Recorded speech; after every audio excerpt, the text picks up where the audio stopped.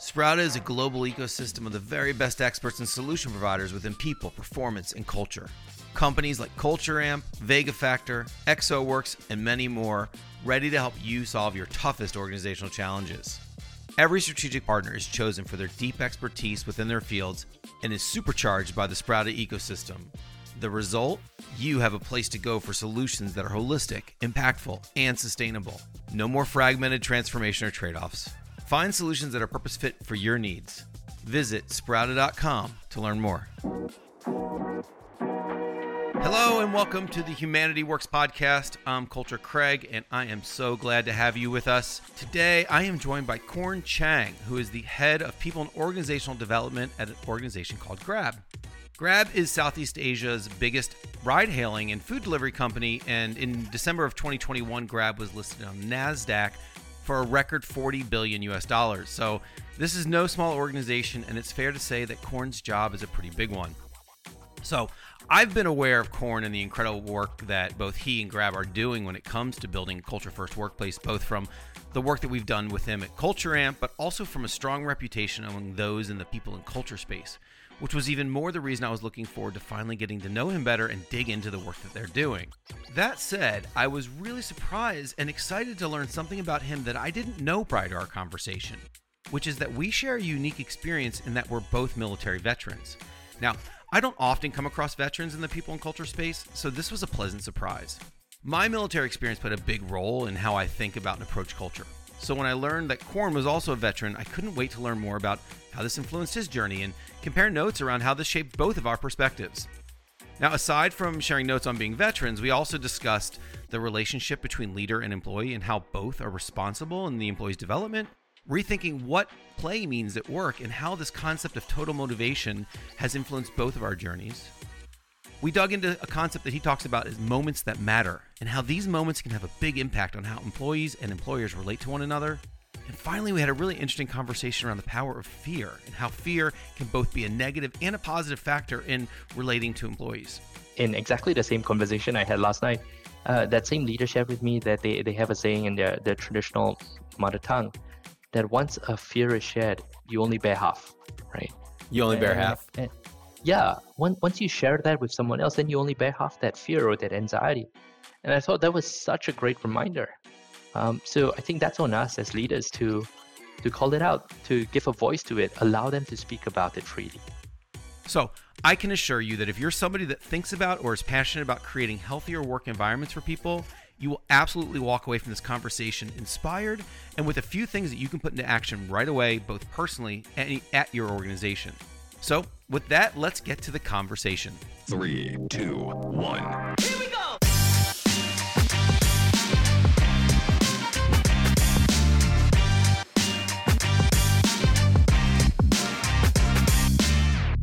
Corn, so happy you're here with us. Thank you so much for taking the time and agreeing to join us for the Humanity Works podcast. How are you doing?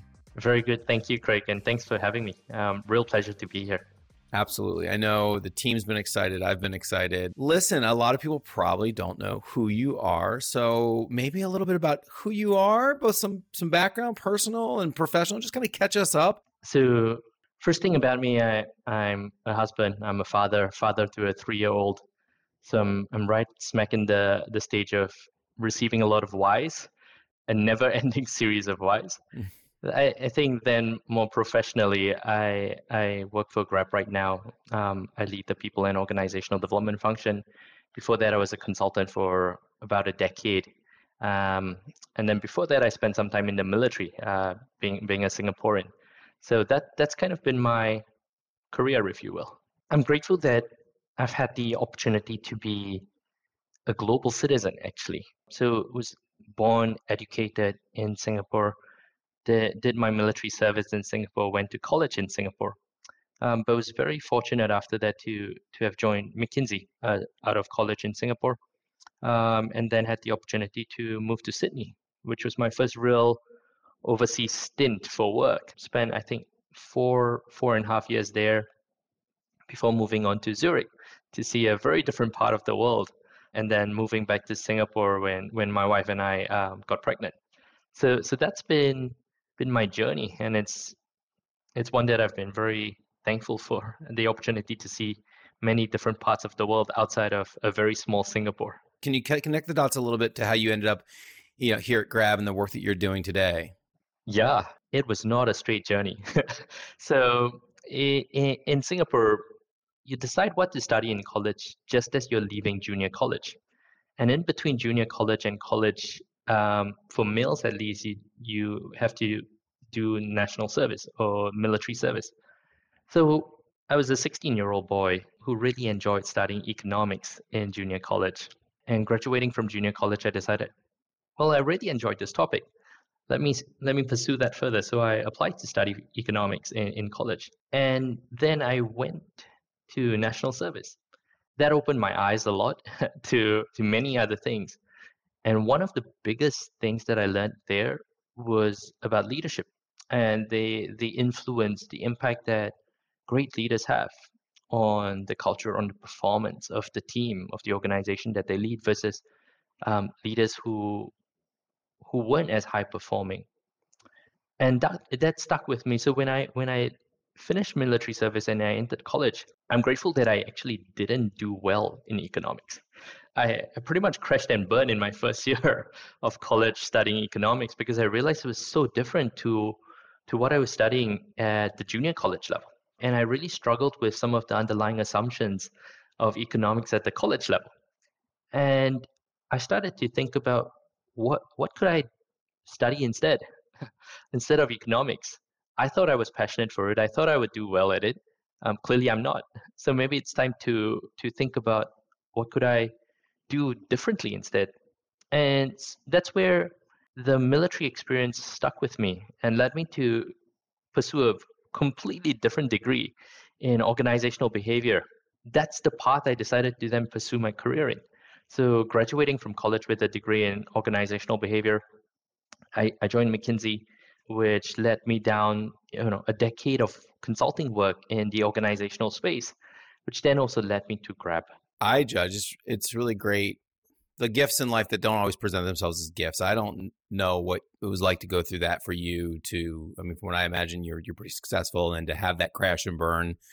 But sometimes to just see life as embracing those things that, look at the trajectory and how that turned out. And I think to others listening too, to remember that sometimes a failure is not a failure. It's just a moment in time that's helping to redirect us. And I think it's really important. I'm really appreciative that you shared that. Absolutely, Craig. And I think on reflection, it also struck me that a lot of times we're told to pursue our passions. And that's what I tried to do with economics. It was just such a great reminder that sometimes what we are passionate for, we might not be perfectly suited for. And that's okay. Okay. And so on economics, I still read about it. I still enjoy learning all about it. But I no longer pursue it as my formal studies or my formal career, and that's okay. It's okay. I play music. I play guitar, and I think when I was younger, I thought, wouldn't that be great to be a professional musician? And there was a point in life where it's like, I still play guitar. I still love it. Yeah. It might not be my career, and maybe in some ways that was the gift too. So, but there's another part of your story that I have to go to because this is a first in the podcast, and that is you and I share something I think is unique. We're both military veterans. I was in the United States Air Force. I spent 4 years in the Air Force. And I pull a lot on my experience in the military into my work today. I think the big thing for me is one of the things that I learned was that we talk about culture a lot, and I think it gets tossed around as a very soft, fuzzy thing, or the ping pong table, whatever it may be. But what I learned in the military, and I think I take with it, is culture is about trying to achieve something and aligning the culture to what you're trying to achieve. And then there is culture in the military. There's culture in our organizations, and in the United States Army, there's the 82nd Airborne Division that can have 70,000 people anywhere in the world in 24 hours. And I think, what culture does that take? That doesn't take everybody has a say and let's be innovative. Yeah. It is about command and control. It is about regiment. It's about training. It's about procedure. So I've held that really close, especially as I work a lot in the corporate world and the tech world, where there's a type of culture. And when I met you and learned that you too were a veteran, we had to spend some time on this because I don't often get to talk to other veterans about how the military influenced them, how they see culture. So I guess two questions. One is you maybe dig a little bit deeper into the influence of the people, because you have some leadership influence there, but also culture and what you take from military into culture, into all the work that you do today. Let me share a story that stays with me to today, and for a large part shaped who I am and where I am. And the main character in the story is not me. The main character in the story is a warrant officer called Warrant Officer Wong. And so in Singapore, imagine this 18-year-old boy. That's me standing there, nervous, waiting to enter military service. And so the first place this boy starts is in basic military training, which is 3 months of just teaching you about discipline, taking you from a cozy, sheltered environment that we have in Singapore and taking away all of that creature comforts, right? Instilling in you that basic discipline. And at the end of those 3 months, you're standing there in the parade square, you're getting the results about where you are to head off to next. And generally, there are three main pathways. One, you can go into officer cadet school. Two, you can go into sergeant school, or what we call CISPEC in Singapore. And third, you can go straight into the units. Now, as background to that, my father had also served in the military, right? And I think he was one of the pioneering generations in Singapore at the time. And he had the aspiration for me to be an officer in the military. And unfortunately, standing there when I received my next vocation to go to sergeant school, I felt like I had disappointed him or I had failed him. So heading into sergeant school, the first thing that you have to do is attend an interview with your company commander, in this case with Warrant Officer Wong. And so I had no clue what he was about to ask. I remember standing outside the door, waiting for my name to be called. And when I went in, he looked at me and he went through a whole number of questions, none of which I honestly remember. But the one question I remember was at the end of the whole interview, he asked, "What do you want to achieve out of your time here over the next 3 months?" I have no idea where the courage came from, but the response that I gave him was, "I actually don't want to be here. I want to be in officer cadet school." And just looking back, one, I can't imagine how hurtful that was to him as a warrant officer, to tell him I don't want to pursue that path and wanted to be an officer instead. But two, much more importantly, his graciousness and his leadership in responding with, "Well, if that's what you want, let me help you get there over the next 3 months." And that was my first experience of just incredible leadership, incredible mentorship, incredible sponsorship. And so for the next 3 months, he lived up to the commitment. He pushed me harder than anyone has ever. He took time, made time to train me. And at the end of that 3 months, I was very lucky and blessed to graduate at the top of my cohort and was one of three to make the shift from sergeant school into the officer cadet school. And for all of that, I have him to thank. So that's just a story of leadership, which links to the second question. Even in a highly regimented, highly command and control environment, you have leaders who can create their own culture, who can lead in a way of their choosing, which I've just found incredibly fascinating. Yeah. I love the story. I love the leadership. And there's another thing I want to call out that I think is important. He could do that because you had the courage to ask for what you wanted. And if you wouldn't have, that may never have happened. And I say that because I think this will come up in our conversation, that there's a relationship in all of this, both from the leadership. I think sometimes employees look to leaderships to do it for them. And I think there's also the responsibility of all of us and employees to help, craft our own paths, even when it's scary. Yeah. And I think both sides of that story are really powerful. Yeah, it's really funny, Greg. I was having a conversation yesterday evening with a very senior leader of another organization. And he was sharing how someone had distilled for him what leadership essentially is. It is helping others and asking for help. And I think you are so right. The courage to ask for help, to be open, to share where you want to go, get others involved in helping you create that path there. That's often something that we we don't do enough of. Yeah. And then find ourselves frustrated we're not getting what we want. And, I think the first is you have to figure out where you want to go. And if where you want to go is a title or recognition, or you can get off path pretty quickly. So you get your degree, you decide you're going to pivot into organizational behavior consult. Why this work? What is it about the work that really inspires you or drives you? There's so many things about it that drive me and just motivate me. I think the first one is that this work at its core is about people. Mm-hmm. And humanity is about people. Civilizations are about people. The organization is nothing more than a construct of people. The opportunity, the ability to work with people, to shape how we can bring a very diverse group of people together to work together as one, to do something more than what they individually could have done themselves. That's fascinating and that's exciting. Mm-hmm. By nature, people are different. There is no one-size-fits-all playbook around people. So that makes the work refreshing every day. It's different every day. You can almost never get bored in this work. And that, again, is incredibly rewarding. Yeah. For those listening, as much as you're able to share about your work, but talk about your role at Grab and the work that you do. I'm thankful I have a lot of very fun parts of HR to work with. So there are three main pillars of the role. The first is performance and culture. And in a way, I think of them as two sides of the same coin. On one hand, we are working to drive greater performance. On the other hand, everything we do to drive performance needs to build, shape, and strengthen culture. Similarly on culture, right? It's not just about improving the culture towards, I think, as you pointed out, Greg, at the start, improving culture towards performance. So that's the first pillar. The second pillar is learning and development. The third one is around engagement and inclusion. So that's around how do we create real day-to-day engagement of Grabbers?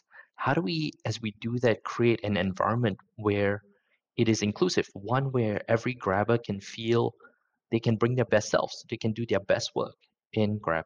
And then, of course, there's a lot of collaboration across those three pillars.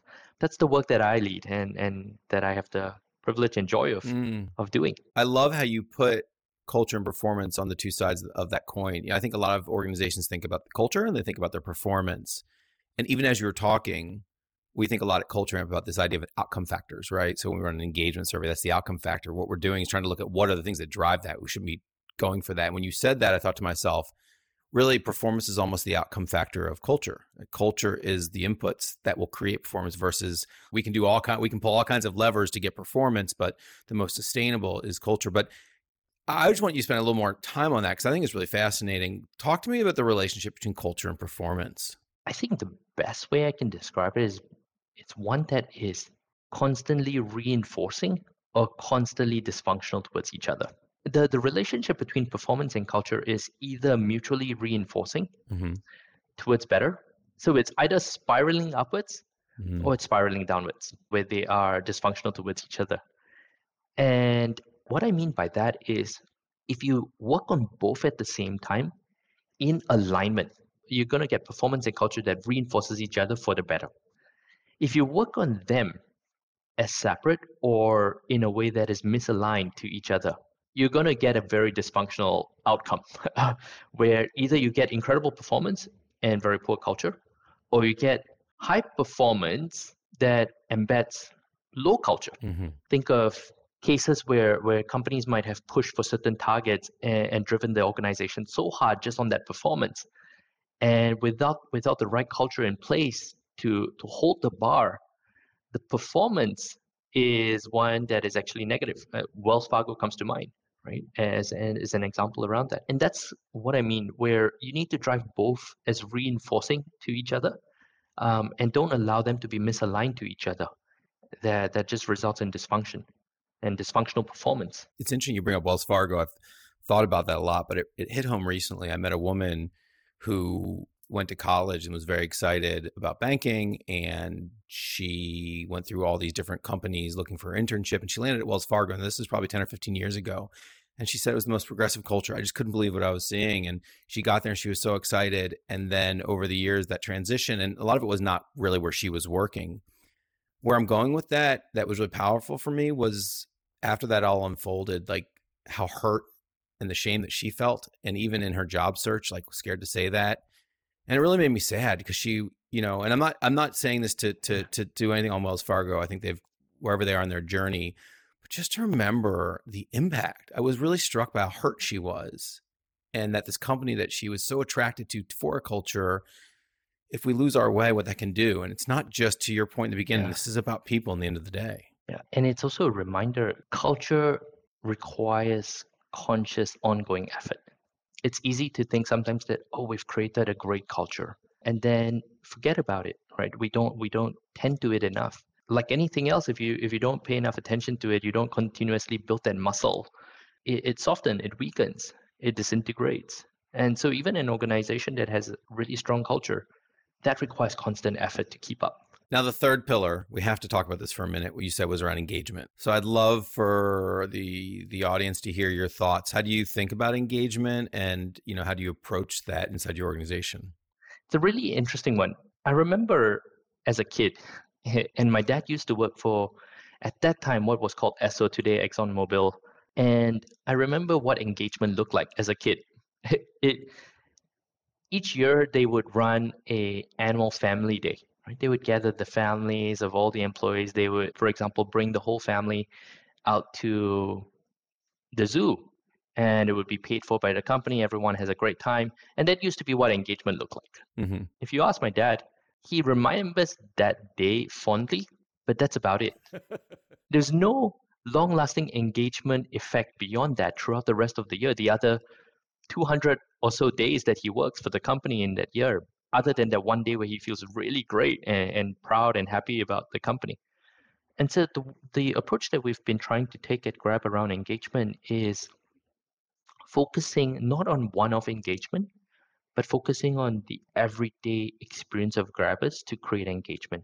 And the way we do that is by working on a few things. One, we look at what can we do to deepen and strengthen the bonds between Grabbers, as well as between Grab and Grabbers. Because in the end, for us, we believe fundamentally that engagement is about the bonds that they are. If the bond that exists is one that is transactional, you won't get deep, real engagement. But if the bonds that you create are one that is part of a social fabric, then you get real engagement. So for us, that's a core part of it. What can we do, and what are we doing to create stronger bonds between Grab and Grabbers? That's number one. Number two, then alongside that is, what are we doing to remove the day-to-day frustrations of people? So on one hand, you want to deepen the bonds of our Grabbers. On the other hand, you want to take away the things that just irritate, irk, annoy, frustrate them every single day. On one side, you're trying to amp up engagement. On the other side, you're trying to reduce disengagement. And a lot of times, that comes from just day-to-day frustrating things. So the easiest I think about when I first joined was how difficult it used to be to apply for leave, right? Just a simple thing like applying for annual leave. And if something like that was frustrating for Grabbers, it's going to be very hard to create engagement. And then the third part of it, which ties in also to inclusion, is if we want to create real long-lasting engagement, we need to create an environment where people feel included and they feel safe. They feel like they can be themselves. They can bring their best selves, their best work. So that's the third part for us around engagement and inclusion. How do we create that space for people? So that's how we're tackling engagement and inclusion at Grab. It's funny, as we go through this conversation, I definitely felt that we have these interesting things in common. And one is, I think, a shared interest/passion for a concept called TOMO. It was based off of a Prime to Perform by Lindsay McGregor and Neil Doshi. It's come up before in this podcast. I've read a lot of books. I've seen a lot of things. I've learned a lot of models, but this one really stuck with me. And I think that's something we share. So I would love for you to maybe tell everybody a little bit about this concept of TOMO that the people over at Vega Factor have created. The way I think about it fundamentally is because this work is about people. The work is about getting people to do something, right? Whatever action outcome that you want. And the way to get there is through motivation. So when I read about Tomo, that stuck with me because it helped me understand and create a frame as well as provide the language for how to think about motivation, how to unpack that and then work on it.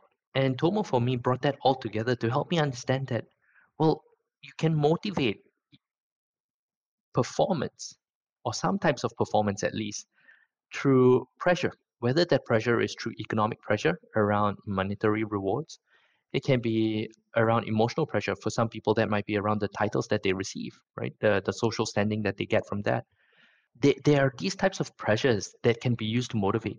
And it helped me understand that that gets you to a certain level of performance. Anything beyond that, however, you need to rely on motivation from play, purpose, and potential, not motivation from pressure. And that for me was a real unlock to help me see that whole picture, see all the different motivating levers, and then understand now where to focus. Where do we need to change how we do certain things that might have in the past been creating a lot of emotional pressure or might have been creating economic pressure?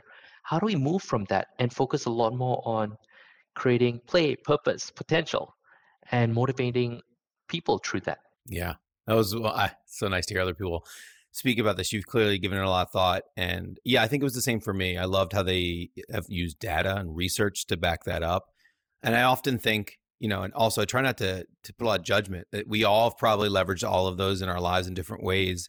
I think the emotional, economic, or inertia is the third one, are the easy ones. If we're stressed out, they're also like empty carbs. They burn fast. You can get outcomes, but you're gonna burn stuff out. Where play, purpose, and potential are a little more of the healthy, sustainable ones, but they're more difficult. But they're also going to get that long-term adaptability and people that are creative and are thinking outside the box and thinking about the company. I also, so we talked about, and for the listeners, TOMO stands for total motivation. The top three, play, purpose, and potential, which research says are the biggest drivers of adaptive performance and the kind of performance we're looking for more and more in our organizations, is particularly these days.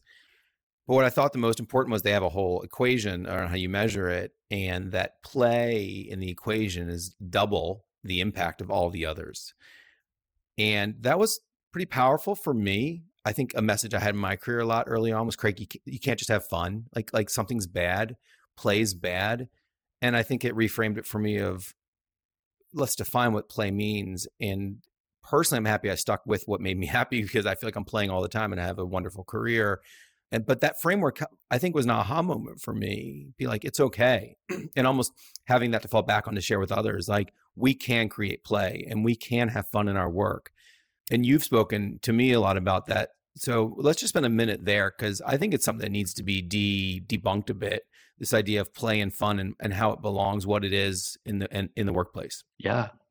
So that's such a great point. I think, especially coming from a tech company, play is not about the foosball table that is available. It is not about all of the fun things that people generally think of in a tech company that they see in the office space. Play is about the work. It's about whether I, as the individual, am enjoying the work. Am I learning from it? And that is just the biggest factor. If I think about myself and what I shared earlier about what gets me going every day in this, it is the play of the work. It is that it's new, it's novel. Every single day it's a different circumstance, it's a different context because of people and how every single person is different. It is about the learning. Every day you're learning more about how people work, how do they work together, how not. It's that continuous learning in the role. It is the enjoyment of the work itself that creates play. No one's going to stay around in a terrible job where they don't learn, they don't grow, that they don't enjoy just for the foosball table. Foosball? Yeah. That's not play at the workplace. Well, they might stay for a month or so, but it won't be sustainable. In the end, people do want to enjoy their work. We spend so much of our time, of our waking lives at work. it ought to be It ought to something be. that we really enjoy, that we learn from, that we're growing in, and that's play. Yeah. When you were talking, it had me think about our CEO, Didier, talks a lot about always remembering what people are giving up to be at work. What are they not spending time with? What are they not? Our families. And, there's a sacrifice to work and it's a trade off. But to your point, like, let's make it worth something. And Exactly. in all my years of thinking about and supporting organizations to build healthy workplace cultures, some of the work that has stood out to me the most is the work of the amazing people at Vega Factor. At the core of their work is this: why we work determines how well we work. And they measure it with something they call total motivation, or TOMO for short. Vega Factor combines the science of human motivation and organizational psychology to make change happen. If you want to learn more about TOMO, you can explore Sprouta's Activation Pack, full of free tools and resources to help you drive impact. Simply visit sprouta.com/activate. Let's turn now, because I know it's something you think about, diversity in the employee experience. Thoughts, where are you with this? What are some learnings or some ahas that you've had in your journey around this concept? A few things. I think the first one that struck me was, just like culture, diversity and inclusion requires conscious effort. And it's not something that will just happen naturally. It's something that you need to invest in, you need to create, and you need to shape. The second thing that we were learning, because thankfully in Grab, we have a fairly diverse organization already. I think at last count, we probably have something like 58 nationalities working in Grab, even though we're really based out of Southeast Asia. And the thing that we learned is, even as we're driving for diversity, what is just as, if not more important, than in the end creates the environment for even more diversity is inclusion, where you need to create an environment where the 58 nationalities working in Grab feel included. Because if they don't feel like Grab is a place that is welcoming of them, that they are included, they are respected for who they are, for their values, for what they can bring, then they're not going to stay for long. They're not going to speak well of Grab and the environment around diversity to others who might want to join Grab. And that harms diversity. So even as we're working around creating more diversity, we needed to just remind ourselves, never forget about inclusion, because inclusion is the glue that keeps that diverse workforce together, and that makes sure that diversity in the workforce can sustain over time. It sounds so simple, but for us, there's a real learning that, hey, it's not just diversity, it's diversity and inclusion. And you'll notice I talk about the third pillar around engagement and inclusion, and that's purposeful. For us, we want to tie that all together. It's not about driving D&I as its own thing, but it's how do we build diversity and inclusion into everything that we do, into the everyday experiences as we think about engaging our Grabbers, right? Every single experience that a Grabber has is an opportunity to either create inclusion or not. How do we do that? How do we make sure we think from that lens, that every single experience is one that is positive towards inclusion, that therefore then creates greater opportunity for diversity? So that's how we're thinking about it. Any like tips, or somebody maybe is listening to this thinking we'd like to do more? Is there any something actionable that they can think about that you've learned along the way? We're still very early in this journey, and so we're still learning so much. Yeah. And I think on this one, we probably have a lot more to learn from others. I think the one thing that I found helpful, or that I've learned personally in this journey, is you need everyone to drive inclusion. And actually, I would expand that. You need everyone to drive culture. Culture is not something that can be owned by the people in organizational development team in Grab. It's not one that can just be owned by the overall people operations team at Grab. It's one that requires every single person. And so the approach that we're taking is, how do we get every team member, every team leader, every leader to think and drive inclusive behaviors, to lead inclusive teams, to create that environment of inclusion? Because it's not something that we can create kind of top down. It's one that requires that democratic effort. And that's been a big learning for us and something that we're working hard on. I totally agree with what Korn is saying here. Culture is not something that somebody simply bestows upon us. We all play a role in culture. If you're frustrated with an organization and its culture and you choose to do nothing, which we all do it sometimes, that's fine, but ultimately that is your contribution to the culture. Culture is always happening, and we can either be passive or active in the process.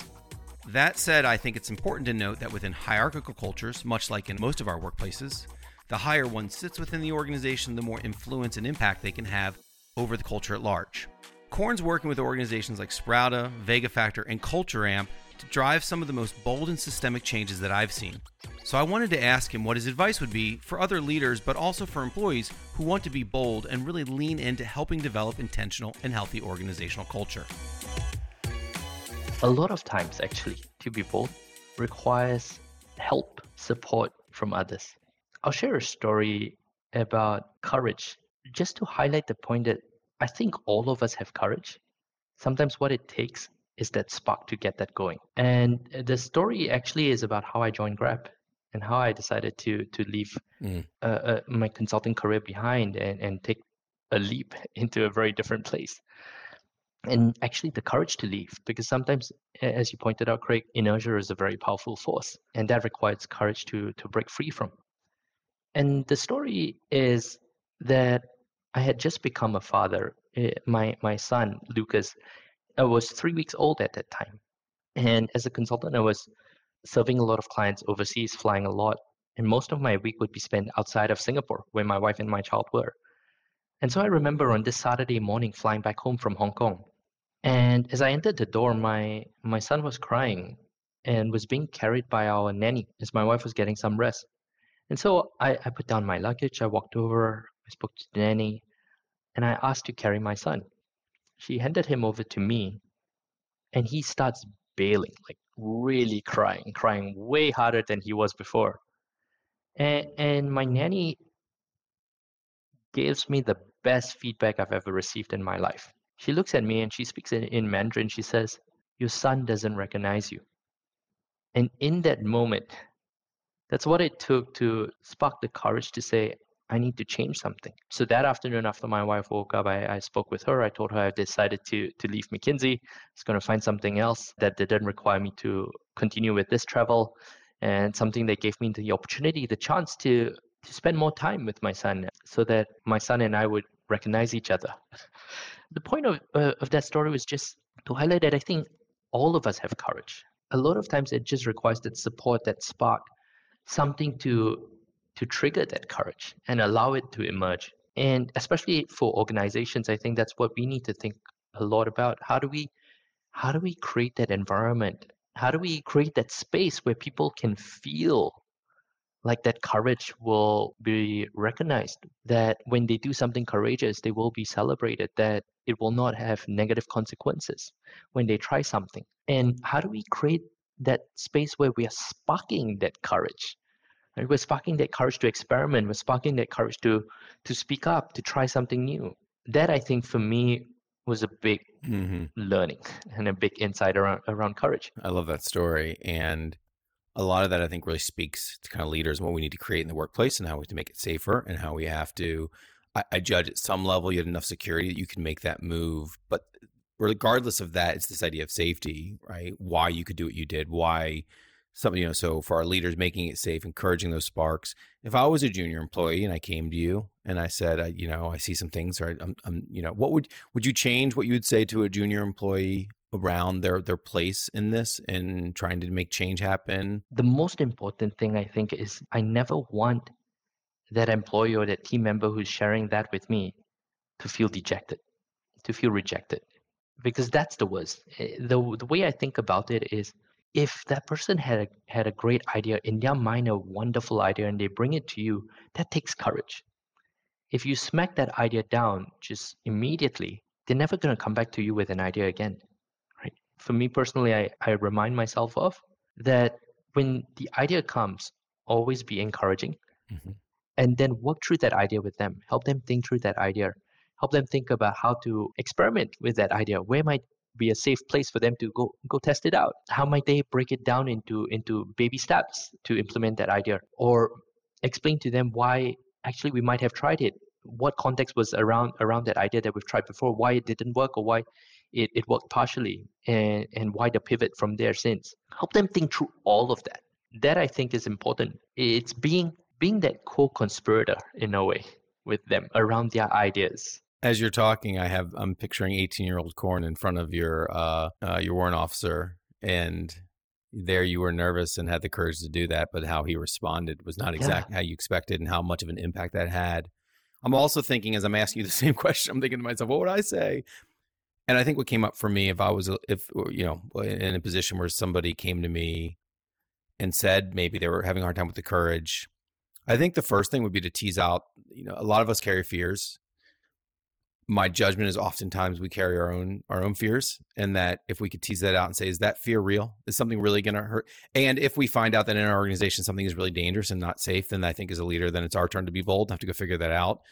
But oftentimes I think the best support you can give so many employees is to help them, support them, and oftentimes realize that fear is scary, but we got your back. You're not in danger. Let's go be bold. Almost like the gift you were given. Absolutely. And I think, Craig, you brought up such a great point that a lot of times they will try and hide their fear with a brave front, a brave face. Mm-hmm. And a part of that leadership is giving space to that fear, calling it out, saying, hey, you sound nervous about this, or you seem really anxious. And giving them the space and letting them know that it's okay for them to share about it. In exactly the same conversation I had last night, that same leader shared with me that they have a saying in their traditional mother tongue, that once a fear is shared, you only bear half, right? You only bear half? Yeah. Once you share that with someone else, then you only bear half that fear or that anxiety. And I thought that was such a great reminder. So I think that's on us as leaders to call it out, to give a voice to it, allow them to speak about it freely. Yeah. Yeah, I love this. And these conversations with leaders, this kind of is a constant theme. So I think it's a call to action to all of us that we've been down the path. We know this. We can let people struggle for extra years. We can get in there and really support them early and help speed up that journey for them. I mean, everybody has to be on their journey, but that we can help speed those journeys up and remove some of those barriers that don't need to be there. It sounds like that's something that you do. And it something that also came up that I heard along the way, which sounds like these kinds of moments when people are coming up or sharing these things are moments that matter. I've heard you talk about that. That's something that, that's important to you. Do you want to share more with the audience just about this idea of the moments that matter and how you think about this? Absolutely. So if I play back to when we were talking about engagement, and one of the things we said around engagement was deepening the bonds between grabbers as well as deepening the bonds between grab and grabbers. And one pivotal way to do that is by tapping into the moments that matter. Because the bonds come from emotions, and emotions will come from the moments that matter to that person. And the question that the team and we've been wrestling with is, what are the moments that matter? What are some moments that matter to our grabbers, and what can we do about those moments? So I'll give you an example of where this went well. When I first joined Grab, I was a very new father, and my first Father's Day, I remember walking by my desk after a meeting, and there was this little brownie that was left on my desk with a card that said, "Happy Father's Day, Cornelius. Thank you for all the sacrifices," from Grab. And that was a moment that mattered as a new father, trying to figure out how to make fatherhood work with work. Just that appreciation in that moment, that recognition that it's tough, that being a father and trying to do good work is tough. And as you said, there are trade-offs. And so just that recognition in that moment, that was emotional. And emotions create bonds. And that stuck with me even till now, as you can see. And the question is, how do we do more of that? How do we do that at scale? I'll give you another example that we're still working through. And other companies might be practicing the same thing. In Grab, we sometimes celebrate what we call Grabversaries, right? Mm-hmm. The anniversaries of someone joining an organization.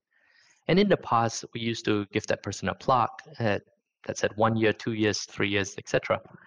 And that's great to recognize the tenure. But we can do so much more around it, making that a special moment. Getting a plaque doesn't create much emotion. Imagine the following: getting the plaque, well, okay, thank you, versus receiving the plaque with a written note from the team about the difference you've made to them, the difference you've made to Grab over that year. That's going to mean so much more because it's personal. It's about you. It's about the difference you've made. Then that creates emotion. That deepens the bonds between you and the team, between the team members, between you and Grab, because it's about the impact you've made at Grab. Then you start to build those bonds. Then you start to create emotions. So that's the approach.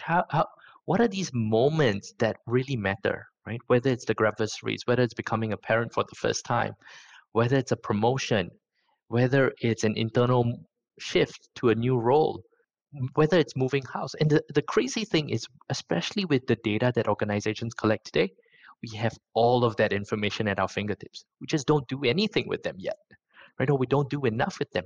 And that's, I think, where we could do so much more. How do we use information on these moments, figure out what are the most important ones, and then what can we do to create real emotional bonds in that moment that shift the relationship from one that is transactional to one that is something a lot deeper. Human. Yeah, exactly. You know, you're talking, and a thing I've been thinking a lot about lately is this idea of the things we get hung up in our organizations that seem complicated and are complicated. But sometimes when you stop and think, there's a part of us, we know how to be human. We've complicated this. We've pushed away. If somebody in our life had a moment that matters, we know what to do. How do we lose it? Or how can we build it in? It's not as hard. I think it just takes a shift of mindset. I think we've been conditioned in our workplaces to behave a certain way. And this is where we all have to step up to be active, to uncondition, to unlearn, because what you're saying, and there's just so much in this conversation, it just sounds so human. And we know how to be human. Yeah, because we are human. Because that's how we would like to be treated, right? We know what we would love for ourselves, what would bring out the best for ourselves, but somehow we're not able to try and create that at scale, especially. And I think that's the work that's set out for us. Mm-hmm. And I think for humans, it's oftentimes hard to give when you don't feel like you're getting, but that kind of goes back to this, be the change you want to see in the world. That's, this idea of when you don't have, give, that's really what it comes down to. And there's a strange thing that happens when you do that, but it's very difficult to do if you don't feel like your needs are getting met, to go meet somebody else's needs. And if we're going to unpack this and change it, it's going to take the boldness to go give what you don't think you're getting. And I judge that when that happens, all of a sudden things start to become reciprocal in the world. And that's the solution.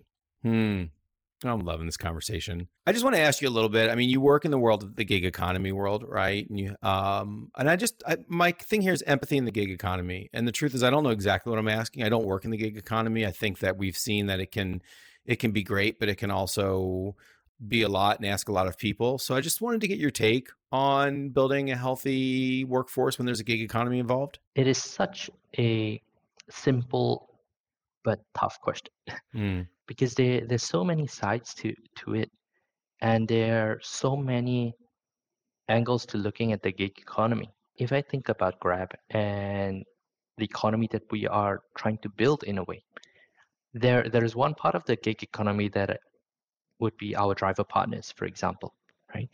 People who would ferry you around. On another side, there are also our merchant partners, who you could argue are also part of that gig economy, especially in a time of COVID.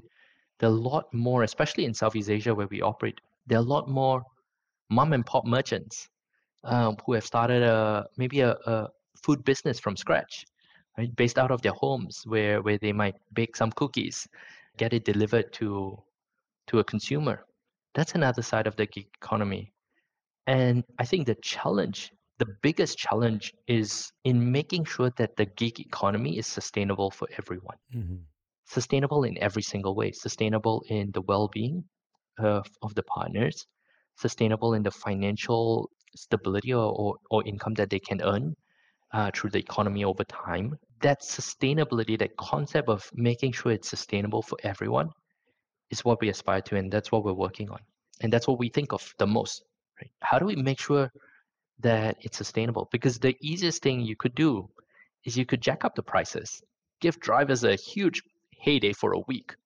But then as consumers start dropping off because the price just gets too high and too ridiculous, That's not sustainable, right? And so it doesn't help to give them like a ginormous fish for 1 week and then there's no more fish left the week after. Yeah. That for us is the core of the equation we're trying to solve. How do we build sustainability in this economy, in this ecosystem, so that everyone wins in the long term, that we want to be the tide that lifts all boats. Everyone grows together, right? Everyone's well-being improves and increases.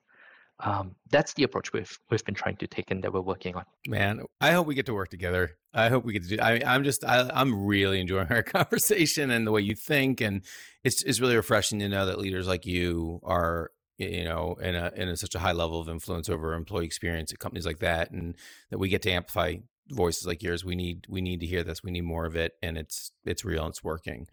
All right, this is the last question, which is this season we're ending with, to each of our guests, a big question on their minds. I think it's on a couple levels. It shows that nobody has the answers and we're all thinking about something. I think it's also an opportunity for our audience to think about that.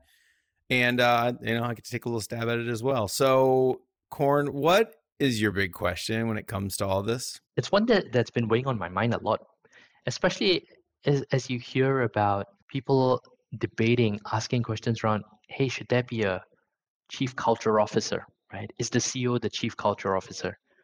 The question that's been bugging me the most is actually the opposite. Is how do we make every single employee the chief culture officer? How do we make every single employee feel ownership, feel like they can make change, positive change around the culture, that they are all guardians, custodians, shapers of the culture that we were part of? That for me is the question that's on my mind, and that's a question that I'd love to get everyone's help thinking through. Yeah, that's a good one. I mean, what comes to mind for me when you're asking that question is I think it's something that's really easy to say and to want, but to really do that means letting go from a leadership perspective. And I think the problem we get into is you say that sort of thing, but are you really willing to back it up?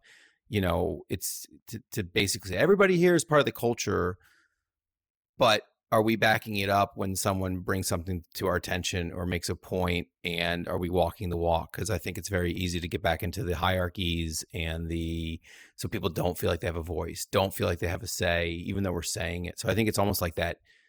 It's like a deep value thing. I mean, if that's really what it is, it almost has to be a value and it has to be seen in action. And we have to call out those moments where people are stepping up and doing that. I used to work in recognition and rewards, and there's a saying, what gets recognized gets repeated, and how you can use your rewards program and recognition to really drive your values through behaviors.